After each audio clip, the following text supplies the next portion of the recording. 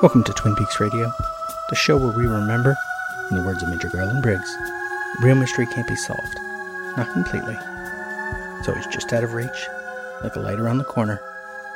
You might catch a glimpse of what it reveals, feel its warmth, but you can't know the heart of it. Not really. That's what gives it value. It can't be cracked. It's bigger than you and me, bigger than everything we know. I'm Professor Robert E.G. Black, and today, I will be finishing my look at the opening titles. Finally. The thing is, all that's left for the opening titles is water. The location isn't clear. This might be the Snoqualmie River, right near Rainick Bridge.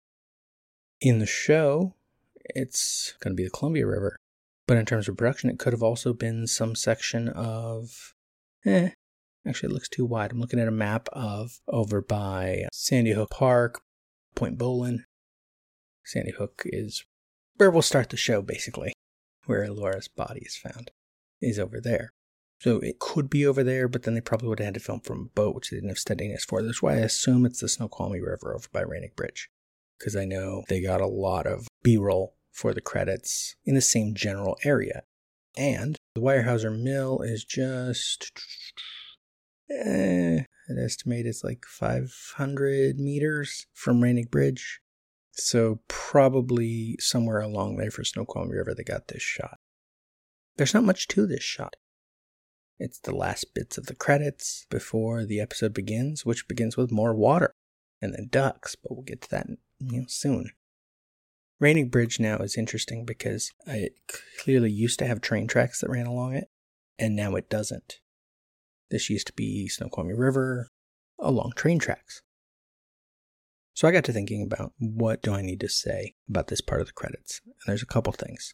First of all, I started looking for, on my show Annihilation Minute, looking at the film Annihilation, 1 minute at a time, I started every episode with a poem. Finding a poem appropriate to each minute of the movie and what I was going to be talking about was fairly difficult. But I managed. So I was looking for poems. And it was like water and reflections. And this one quote kept coming up as a result. Brief aside, I don't like finding quotes on the internet because generally you'll find them as quotes. And then you look them up and they just show up on all these different quote websites so you can't find the source. I don't know the specific context in which this quote was said by this person. The quote comes from Indra Devi. It says, "Like water, which can clearly mirror the sky, and the trees only so long as its surface is undisturbed, the mind can only reflect the true image of the self when it is tranquil and wholly relaxed." The thing is, while I was looking for the specific source, I was looking up who Indra Devi was to try to find what did she write. This isn't directly related to Twin Peaks, of course, but I have room for tangents. That's what this show is about. This is from Amazing Women in History. Indra Devi, mother of Western yoga. Indra Devi was not only a female pioneer in the field of yoga, she helped spread the ancient discipline to Western civilization. Yoga was the domain of men from its inception. The earliest visual evidence of yoga comes from about 2500 BC. Men were the teachers and practitioners of yoga from that point until the early 20th century. And then it took a persistent and assertive woman to break the barrier. Eugenie Peterson was born in Riga, Latvia, on May 12, 1899. Her father was Vasily Peterson, a Swedish bank director, and her mother was Alejandra Vasilievna, a Russian noblewoman who worked as a theater actress under the name Labunskaya. Eugenie was to go to school in Petrograd and then went to study theater in Moscow. When she was 15, she came across a book, 14 Lessons in Yogi Philosophy and Oriental Occultism by Yogi Ramcharaka ni William Walker Atkinson. Ramacharaka was an American attorney who left his practice to join the religious New Thought movement at the turn of the century. She also read a book by the poet-philosopher Rabindranath Tagore. Eugenie became so excited reading these books she vowed to go to India someday. After the Russian Revolution of 1917, there was a brutal civil war. Eugenie fled to Latvia, then Poland, and ended up in Berlin in 1921. Because she was a trained actress and dancer, she joined a theater troupe and traveled all over Europe. In 1926, she learned there was an upcoming Congress of Annie Besant's Theosophical Society in Ulm, Holland, and decided to go there. One evening at the Congress, she heard the renowned yoga master, poet, and philosopher Jiddu Krishnamurti chanting in ancient Sanskrit. She was instantly moved. She was to say later her time at the Congress changed her life. In 1927, Herman Bohm, a wealthy banker, asked her to marry him. She agreed if with the caveat that he pay for a trip to India for her before they were married. He agreed, and she spent 3 months in India. When she came back, she returned the engagement ring, telling Bohm her place was in India. She sold what jewels and furs she had and returned to India. Under the stage name of Indra Devi, she became a rising star as a dancer and actress in Indian films. During a social gathering, she met Jan Strakati, the commercial attaché to the Czechoslovak consulate in Bombay. They were married in 1930. Through him, she met the Maharaja and Maharini of Mysore, who maintained a yoga school in their palace, where Sri Tirumalai Krishnamacharya taught. Indra became a colonial socialite, attending receptions, balls, and horse races. She tried to meet Indians of all castes and ranges. She became friends with Mahatma Gandhi, Rabindranath Tagore, and Jawaharlal Nehru. Her husband was very open and understanding, even though she was violating social convention. This lifestyle soon took its toll on her, and she began experiencing chest pains. She spent 4 years taking unsuccessful treatments for her condition. A yoga practicing friend of hers suggested she try practicing yoga. She approached Krishnamacharya. He refused on the grounds she was a Westerner and a woman. The Maharaja finally intervened, and Krishnamacharya agreed to take her on as a student. She met every challenge: strict discipline, long hours of practice, diet restrictions, no use of a stove to keep warm. She had to keep up with all the requirements of the male students. The master admired her zeal so much he took her on as a private student. Some of her fellow students were to become the great masters K. Pattabhi Jois and B.K.S. Iyengar. She experienced a complete recovery from her heart ailment. In 1938, her husband learned he would be transferred to China. Krishnamacharya urged Indra to teach yoga. In 1939, she opened a yoga school in Shanghai in the home of Madame Chiang Kai-shek, wife of the nationalist leader and a yoga enthusiast. She had American and Russian students come to her school. They began calling her Mataji, which means mother.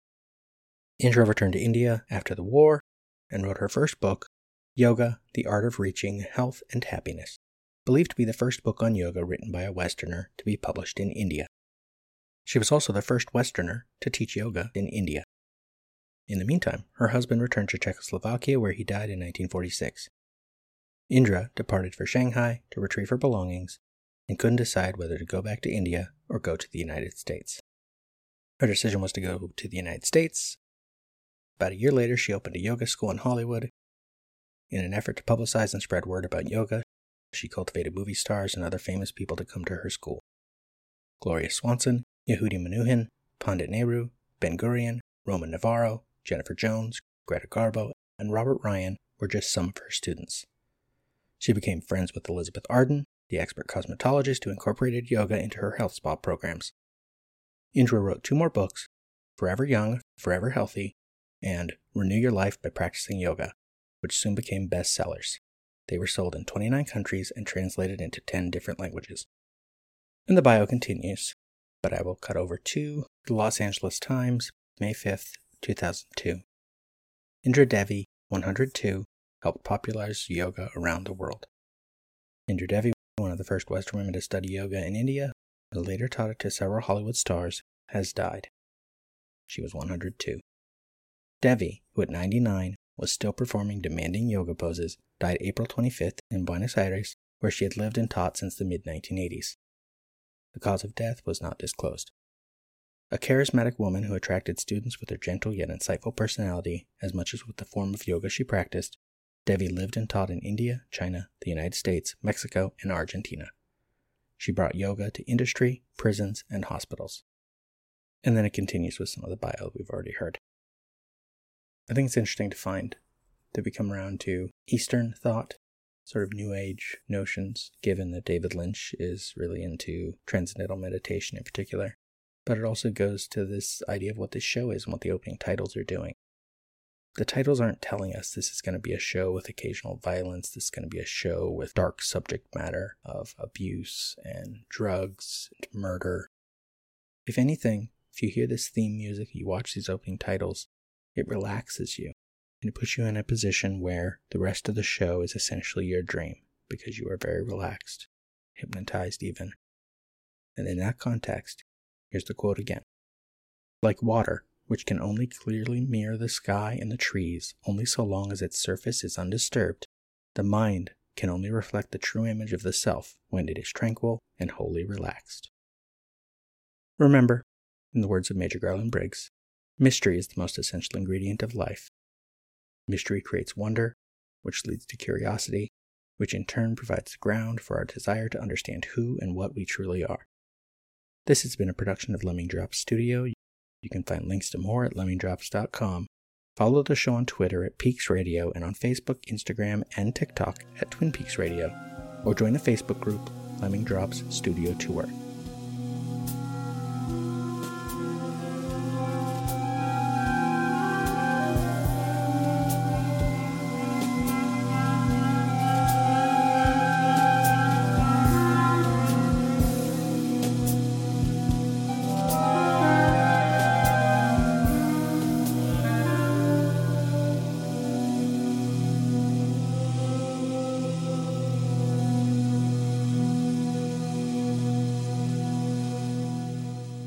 The owls may not be what they seem, but they still serve an imperative function.